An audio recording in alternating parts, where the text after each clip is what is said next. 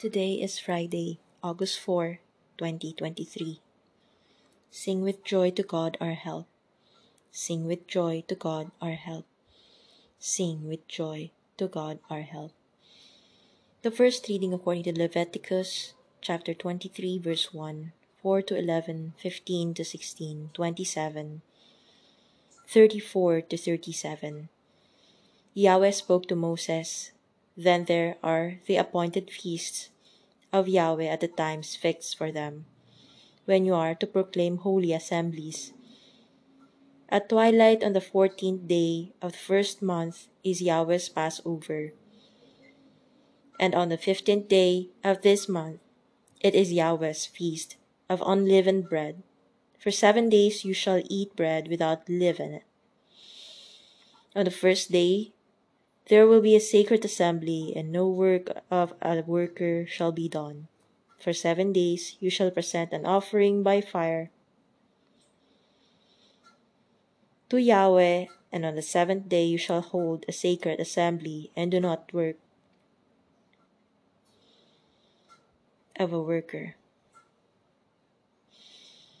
Yahweh spoke to Moses and said, Speak to the Israelites and say to them, When you enter the land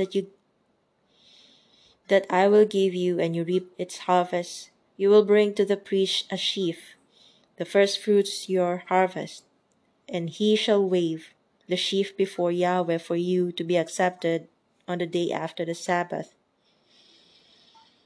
The priest shall wave it.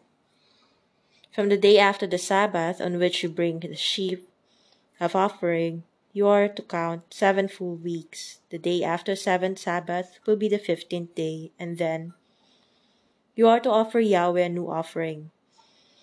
The 10th day of this 7th month shall be the Day of Atonement. You are to hold a sacred assembly, you must fast, you must offer a burnt offering to Yahweh. The 15th day of this 7th month shall be the Feast of Tents for Yahweh, lasting 7 days. The first day you shall hold an assembly, you must do no work of a worker. For 7 days you must offer a burnt offering to Yahweh. On the 8th day you are to hold a sacred assembly, and you must offer a burnt offering to Yahweh. It is a day of solemn assembly, which you shall do no work of a worker. These are the appointed feasts of Yahweh, in which you are to proclaim holy assemblies for the purpose of offering offerings by fire, burnt offerings, grain offerings, and drink offerings to Yahweh, according to the ritual of each day. The Gospel according to Matthew chapter 13, verse 54 to 58. He went to his hometown and taught the people in their synagogue. They were amazed and said, Where did he get this wisdom and these special powers? Isn't he the carpenter's son? Isn't Mary his mother, and aren't James, Joseph, Simon, and Judas his brothers? Aren't all his sisters living here? How did he get all this? And so they took offense at him. Jesus said to them, The only place where prophets are not welcome is in their hometown and in their own family. And he did not perform many miracles there because of their lack of faith. They just didn't believe that he was anything special.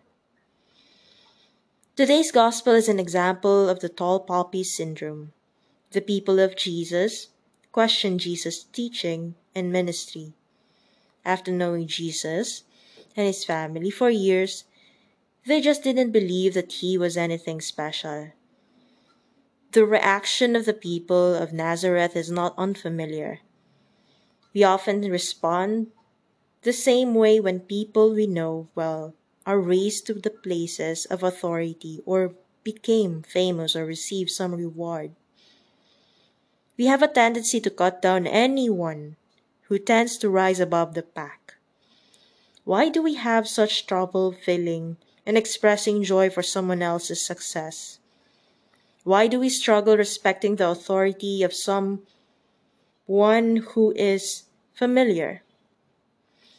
Why do we fail to welcome the prophets from our hometowns?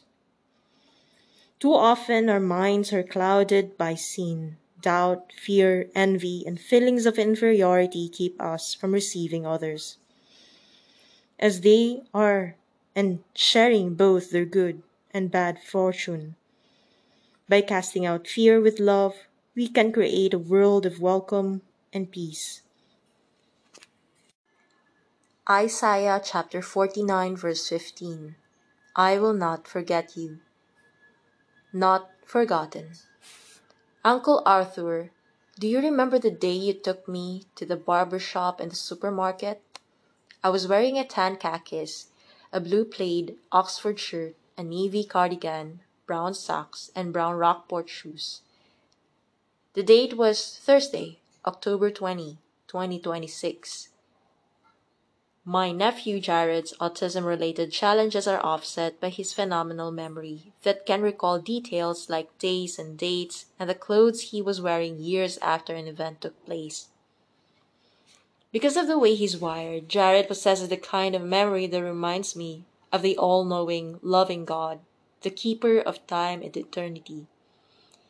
He knows the facts and won't forget the his promises, or his people. Have you had moments when you've questioned whether or not you've been forgotten by God? When others appear to be healthier or happier or more successful or otherwise better off? Ancient Israel's less than ideal situation caused her to say, "The Lord has forsaken me. The Lord has forgotten me." But that wasn't the case. God's compassion and care exceeded the natural bonds of affection that mothers have for their children. Before embracing labels like forsaken or forgotten, think again of what God has done in and through His Son, Jesus.